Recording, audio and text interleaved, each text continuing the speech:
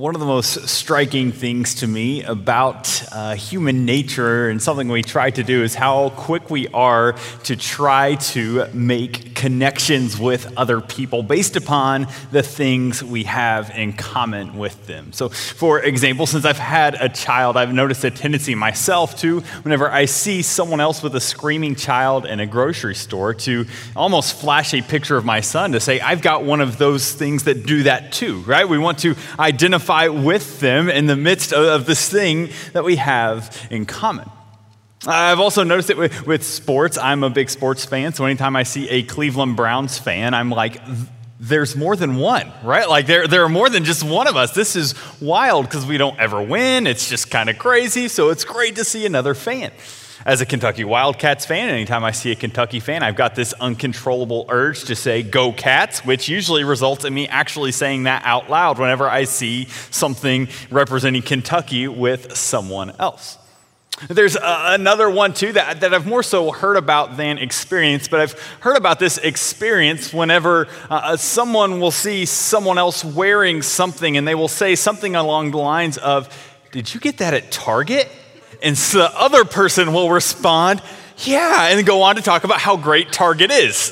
Again, not something I've experienced very often, but I've seen it in action a time or two. As people, we love to find things we have in common with other people, and we love to really relish in that thing that we have in common. And yet, in our culture, there's something that we all share in common that we also kind of avoid talking about at all costs. There's a shared experience that we all hit at some point in our life, but we do everything we can not to talk about it. And that's the idea of suffering and death. See, suffering and death touch each and every one of us, but as a culture, we do everything we can to not think about it. To do whatever we can to not have that be part of our conversation or even our thinking. And yet all of us fit into one of three categories. We are people who either have suffered, who are suffering, or who will suffer. If you don't think one of those three describe you, our lead pastor Phil gave me a fourth one. You know someone who fits into one of those categories. Suffering has a way of touching each and every one of our lives, and yet we often try to do everything we can to avoid it. Now, I think there are a couple of reasons why we do that, and they're honestly not terrible reasons. I think for some of us, we avoid talking about pain and suffering because, well, it's painful, right? It brings up memories from the past that you would much rather forget, that you would rather not think about, that you don't want brought up again in front of you. You just do whatever you can not to relive those painful memories, so you don't want to talk about it. I think for others, it's because it's uncomfortable. Maybe your experience with suffering isn't the same as the person you're talking to, so you're afraid that it'll get really uncomfortable really quick when you can't maybe fully identify with pain, so then we just avoid talking about it at all. And I think a broader symptom that we have across our whole culture is that more so than even having it as something that's painful or something that's uncomfortable, we just don't want to think about it, right?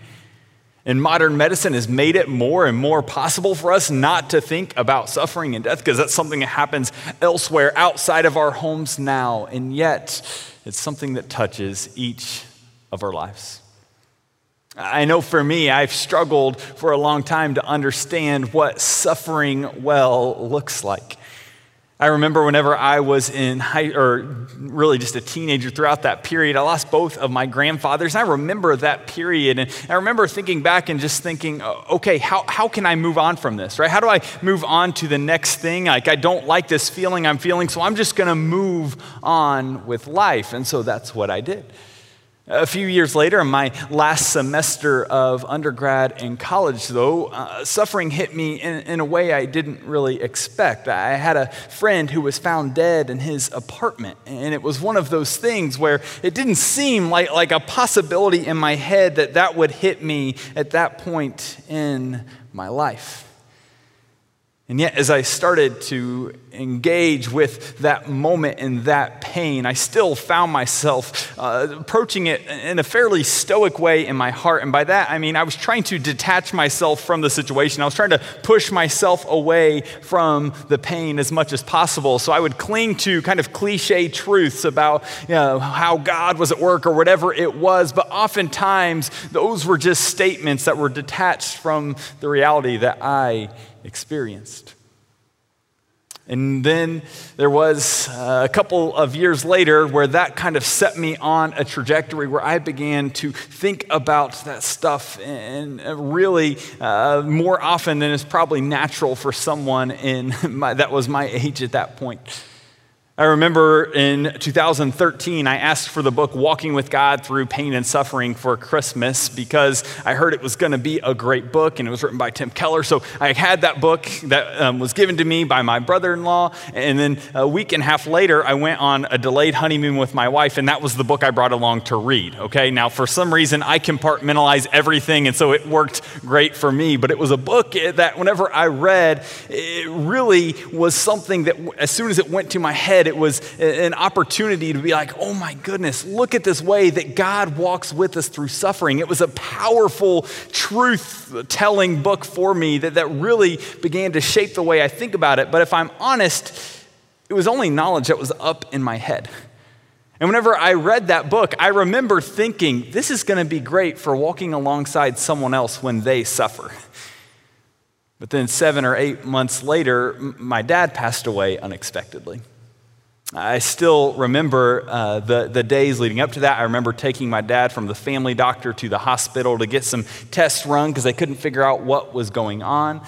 I remember getting into the car, getting ready to leave to actually come here to Evansville to officiate a wedding for a friend. And then I got a call from my little sister saying that my dad had passed away.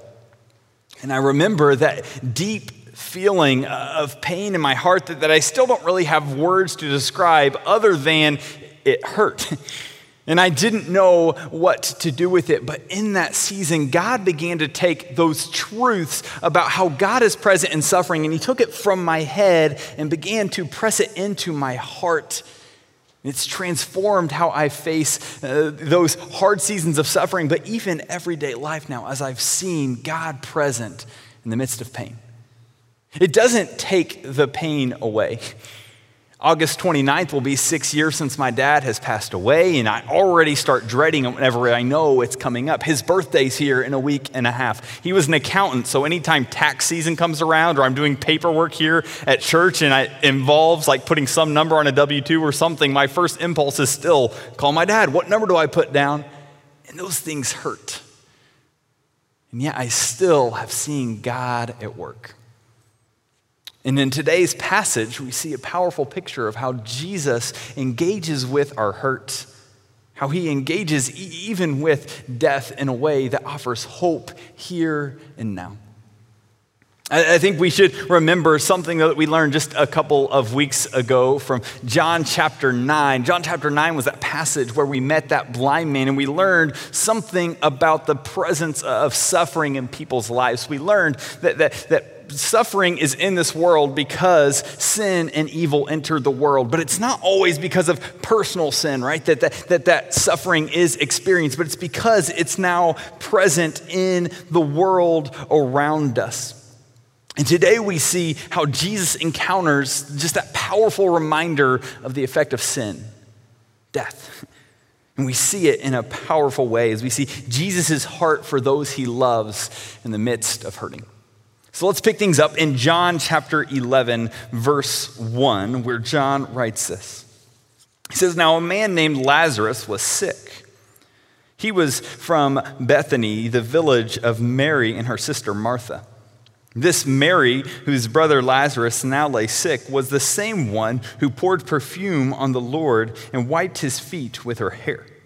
So the sister sent word to Jesus, 'Lord, the one you love is sick.'" Now here we meet these sisters and this brother, and they're introduced for the first time in John, and yet John kind of talks about them as people who are well known in the community that he was writing to.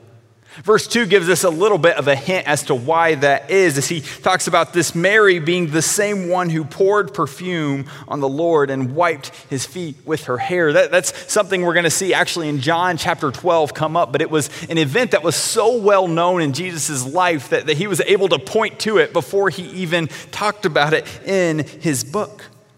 And these sisters and Lazarus have a special relationship with Jesus, so much so that these sisters send word to Jesus. And how do they describe their brother?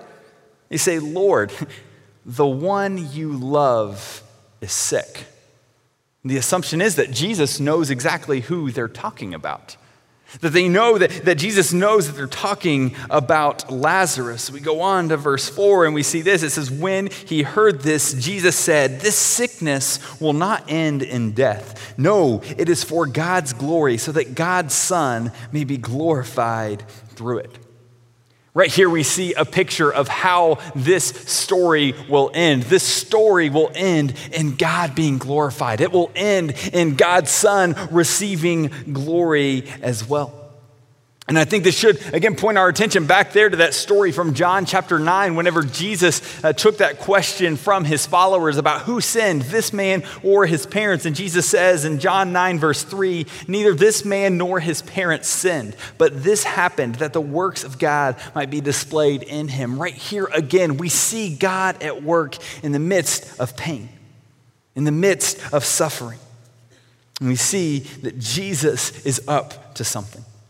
Now, verses 5 and 6 are kind of weird because they articulate something that seems a little bit backwards. See, verse 5 says, now Jesus loved Martha and her sister and Lazarus.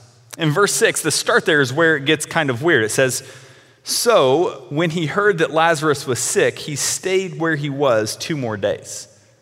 That doesn't seem to make sense, right? Jesus loved these sisters and their brother. So when he heard that this brother was sick, he waited 2 days before he went?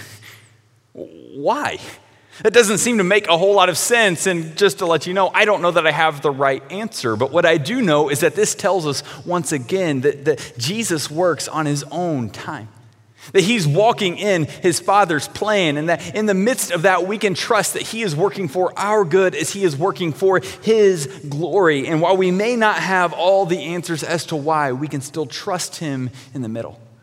We can still trust him in the process.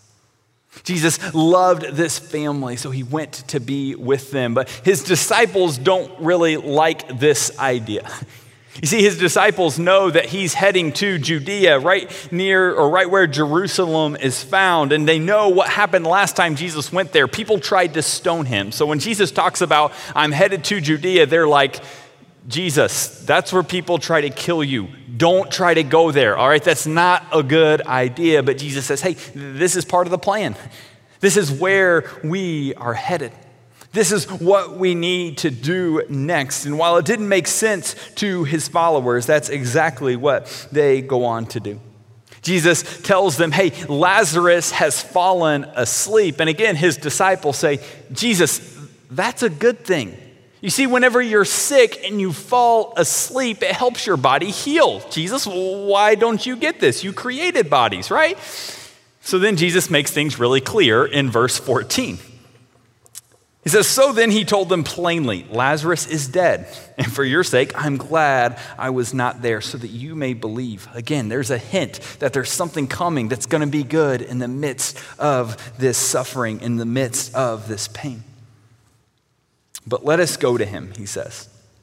Then Thomas, also known as Doubting Thomas, and here it says also known as Didymus, which means twin, said to the rest of the disciples, let us also go that we may die with him. So here we see this guy who's often known as Doubting Thomas taking a bold step saying, hey, if Jesus is marching to death, I'm marching with him. Disciples, you coming with me? This is where we need to go next. And so the disciples and Jesus head there. We're told in verse 17 that on his arrival, Jesus found that Lazarus had already been in the tomb for 4 days. Now, Bethany was less than 2 miles from Jerusalem, and many Jews had come to Martha and Mary to comfort them in the loss of their brother. When Martha heard that Jesus was coming, she went out to meet him, but Mary stayed at home. Right there in verse 17, we see something important about Lazarus at this point. We see that he has been in the tomb for 4 days. And this is important because of a common Jewish belief in that time. They believed that what would happen is when someone would die, the soul would come out of the body, but the soul would return to the body for 3 days, seeking to re-enter the body, to experience life here again. But that on the 4th day, when the soul returned, it would see the coloring leaving the face, and that the soul would then move on. And ultimately, this meant that all hope was lost. And we see this in Mary's response in verse 21. She says, "Lord, if you'd been here, my brother would not have died." Have you ever found yourself asking a similar question? Lord, if you'd been here, my marriage wouldn't have fallen apart, or my parents' marriage wouldn't have fallen apart. Lord, if you'd been here, my parents would still be here. Lord, if you'd been here, my child would still be here. Lord, if you'd been here, I wouldn't have lost my job. Lord, if you'd been here, things would have turned out different. Our discipleship pastor, Bill Altman, made a great point this week talking about this verse. He said, really, this is just a polite way of saying, why didn't you show up?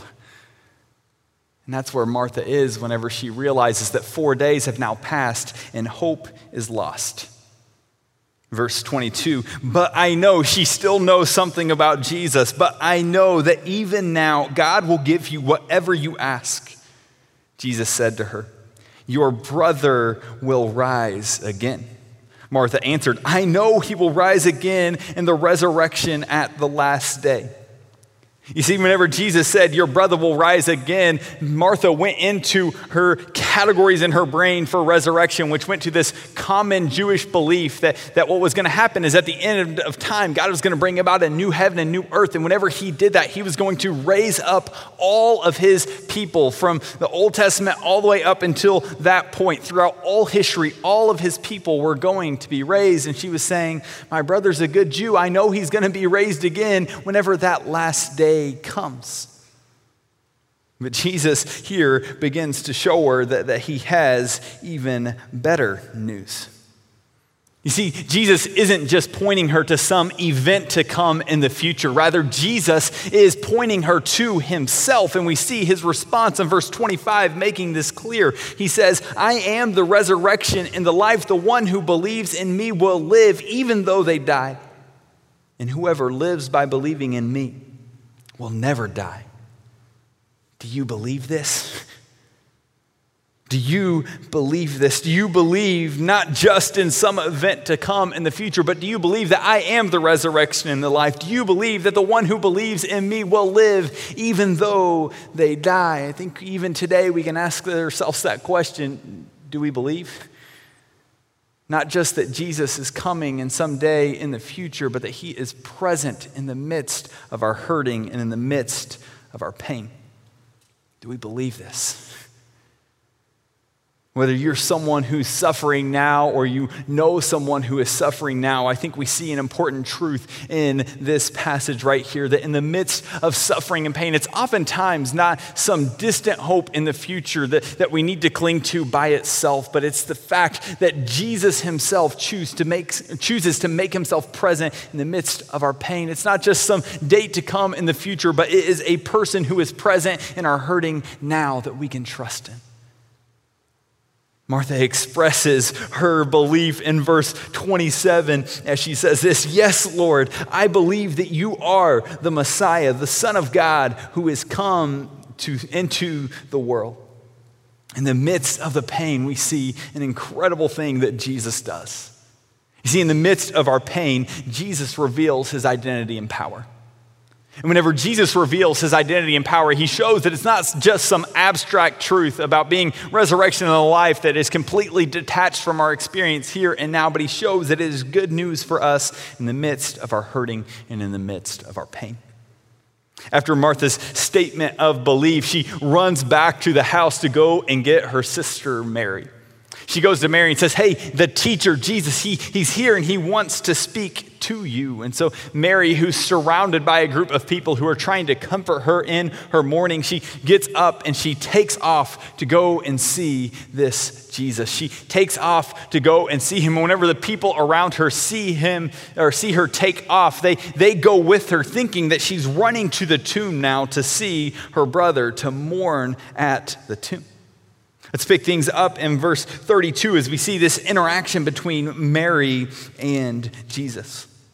It says, when Mary reached the place where Jesus was and saw him, she fell at his feet and said, "Lord, if you'd been here, my brother would not have died." Again, have you ever asked that question? Lord, if you'd been here, that diagnosis would have came back different. Lord, if you'd been here, this hurt wouldn't be the same. Lord, if you'd been here, things would have turned out different. Again, we see the real and raw pain of a hurting sister, and yet we also see that Jesus can handle the raw and real hurt that she's experiencing. Verse 33, when Jesus saw her weeping, and the Jews who had come along with her also weeping, he was deeply moved in spirit and troubled. "Where have you laid him?" he asked. "Come and see, Lord," they replied. Here we see Jesus described as being deeply moved in spirit, but the word used to translate there throughout Greek history, both classical and even throughout Scripture, this word always refers to anger or indignation or outrage. So the question we have here is, what is it that drove Jesus to become outraged? What was the object of his anger or his outrage? In this passage, it seems to be some combination of sin, illness, death, and even unbelief. Why? Because these are all devastating reminders that we live in a fallen world, that things aren't the way they are supposed to be. So the presence of the impact and the effect of sin brings about indignation in Jesus. Commentator D.A. Carson writes this about this passage. He says, "Grief and compassion without outrage reduced to mere sentiment, while outrage without grief hardens into self-righteous arrogance." Now, those are a lot of meaningful words packed together, so let's read it again and go through slowly. He says, "Grief and compassion without outrage." So having grief and compassion without actually being driven to some sort of response is just mere sentiment. It's just wishful thinking towards someone or something else. While outrage, being driven to a response without feeling the grief and compassion like Jesus did, hardens into self-righteous arrogance.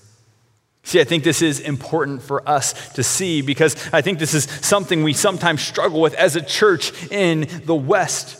When we see the effect of sin and illness, whenever we see the effects of sin in illness, death, injustice, and even unbelief, it should not result in some sort of detached response where we just kind of move on and say, well, that's the way things are. Rather, as the people of God, whenever we see God's creation corrupted, it should well up a response in us where we say, we're not okay with things being this way. This isn't the way God designed things to be, and we should actually be driven to some sort of action. In verse 35, we see the powerful reaction that Jesus was driven to. John 11:35 simply says this: Jesus wept. Jesus, the Son of God, the one who John tells us was with God in the beginning, who is God made flesh, through whom God made all things, weeps when he sees the hurt, whenever he sees the effect of sin. Jesus doesn't say anything, he just grieves with her, and I think we can learn a lot from Jesus' response here. You see, because oftentimes whenever we are faced with suffering and whenever we are faced with even death, we're often left speechless, but oftentimes as humans, we don't like to be left speechless, so we go on to say something anyways. And it's not always the most helpful. I'm going to share a couple of examples from the viewing with my dad, and these are not to bash the people who said these things. It's simply to share a couple of examples of people who I think were speechless, who chose to speak anyways, okay? So the first guy comes through the line to comfort my family as we just lost my dad, and he comes up next to the casket and he says, "Boy, he looks good. Looks like he could sit right up and say hello."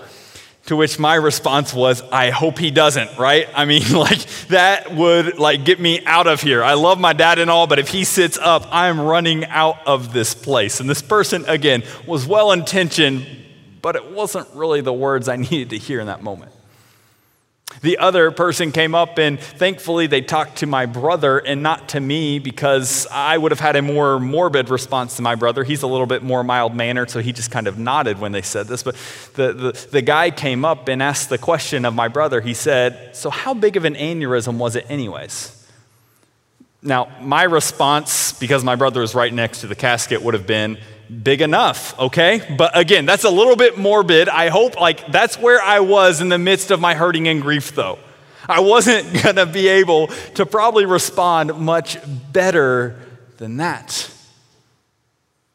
You see, in the midst of hurting and in the midst of pain, it's okay to be speechless. I think Jesus shows us a couple of great responses whenever we walk with people, or even we ourselves are walking through suffering. Let's just talk about 4 great responses. 1, I'm sorry.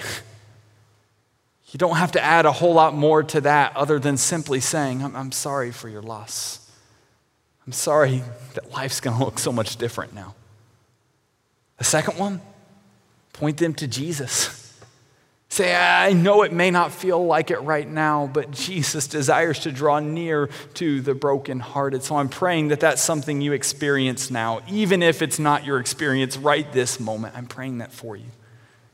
A third thing, weep with them.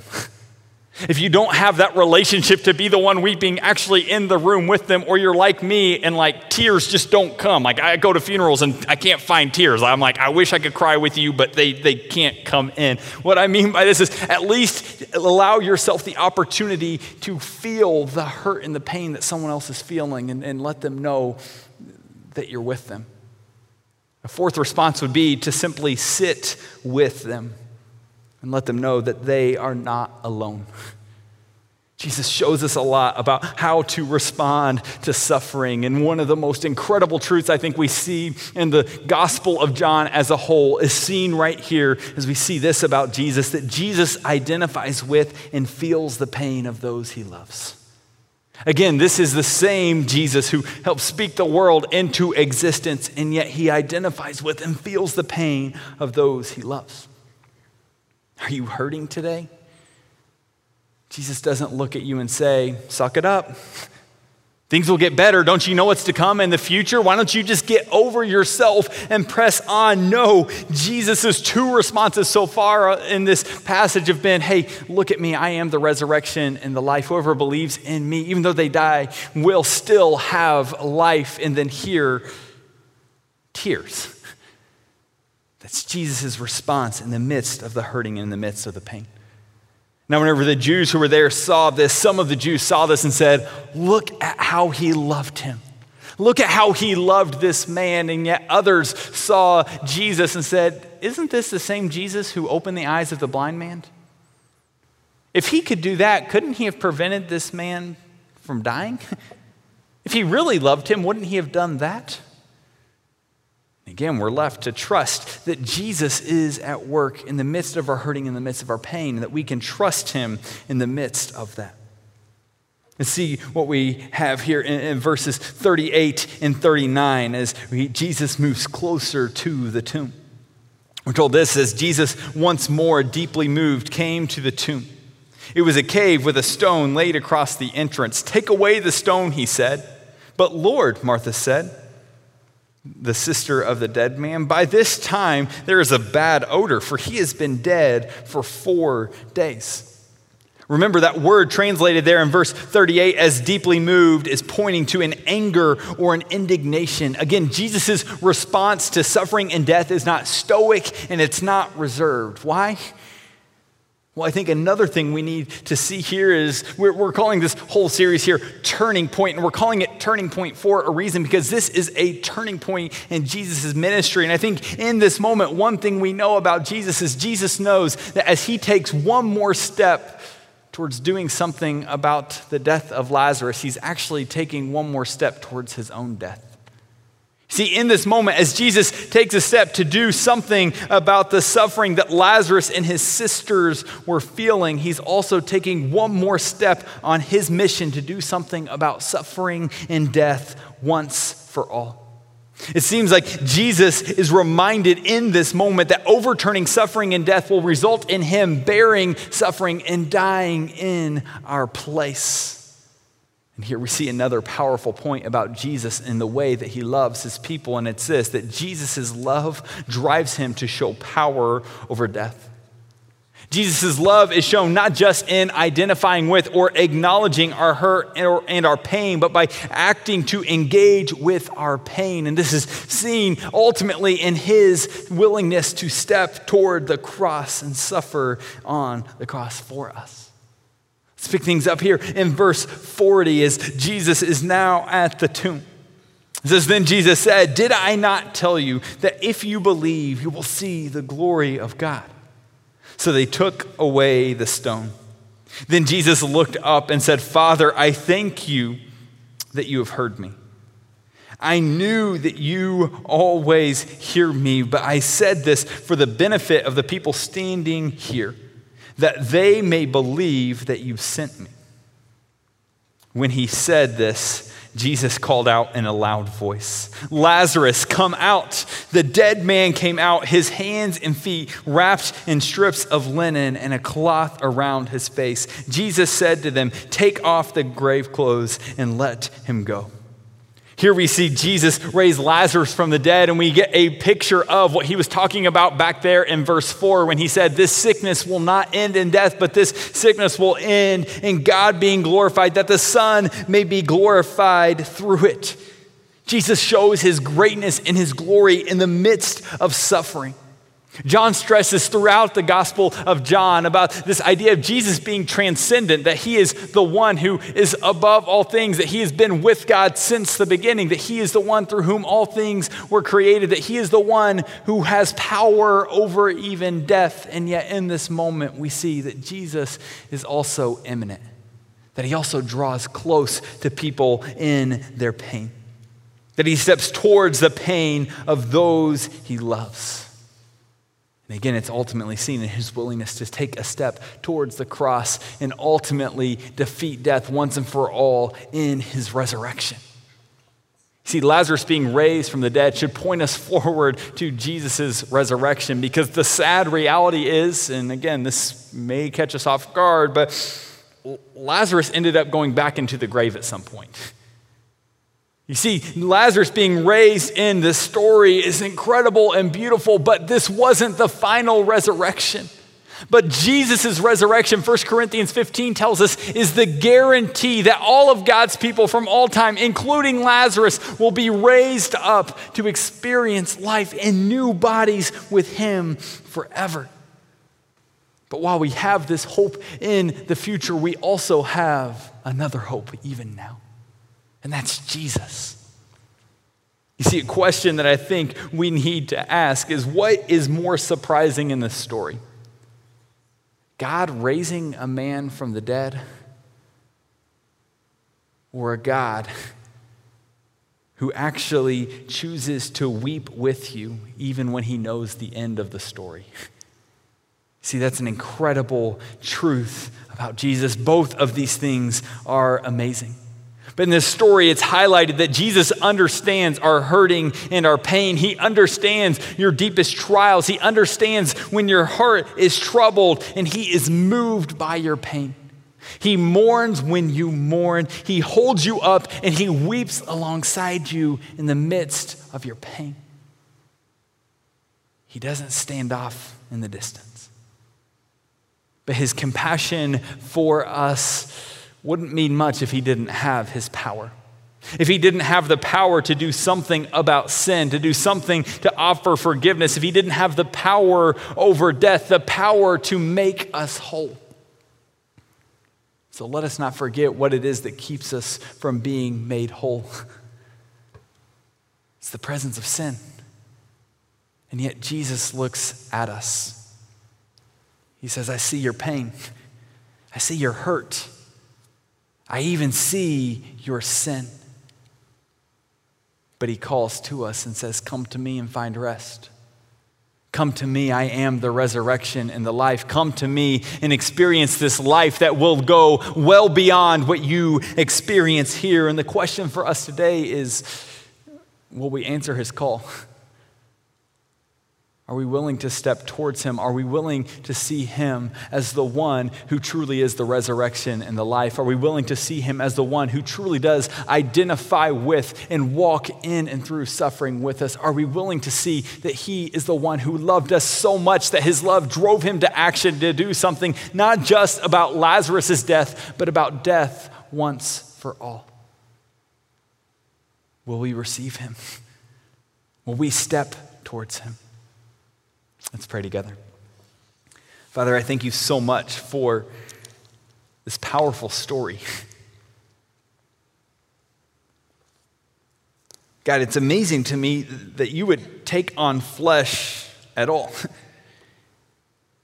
And yet you chose to not only take on flesh, but to step into hurting and painful situations and to love your people. God, to use hurt and to use pain for your people's good and to glorify you, God, we love to see that. God, right now, if there's anyone in this room or watching online, God, who is walking through a season of suffering and pain right now, God, I pray that you will draw near, that they will see just how imminent, just how close you are drawing to them in the midst of the pain. God, we thank you for doing something about sin and suffering once for all. And we long for the day that we get to experience that for good. But today, we thank you for being present in the midst of our hurt. It's in Jesus' name we pray. Amen.